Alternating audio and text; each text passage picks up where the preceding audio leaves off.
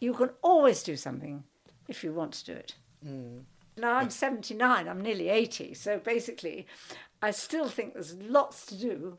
It sounds absolutely astonishing, the stuff that you did. And I mean, and I, as an absolute dyed-in-the-wool coward, I would say terrifying as well from my perspective. But Polly, You do other things. I can You do other things. I can do other things. And that's the whole key to life. I find it so exciting because I go and give these talks. I don't do so many now because it's a long time ago. But, I'm blaring away to an audience. And then afterwards, if I have time, I manage to talk to some of them. And I find people have done such amazing things. Everybody's got potential. Everybody's got something they can do. We're all different, and that's what makes the world tick. It's so inspiring.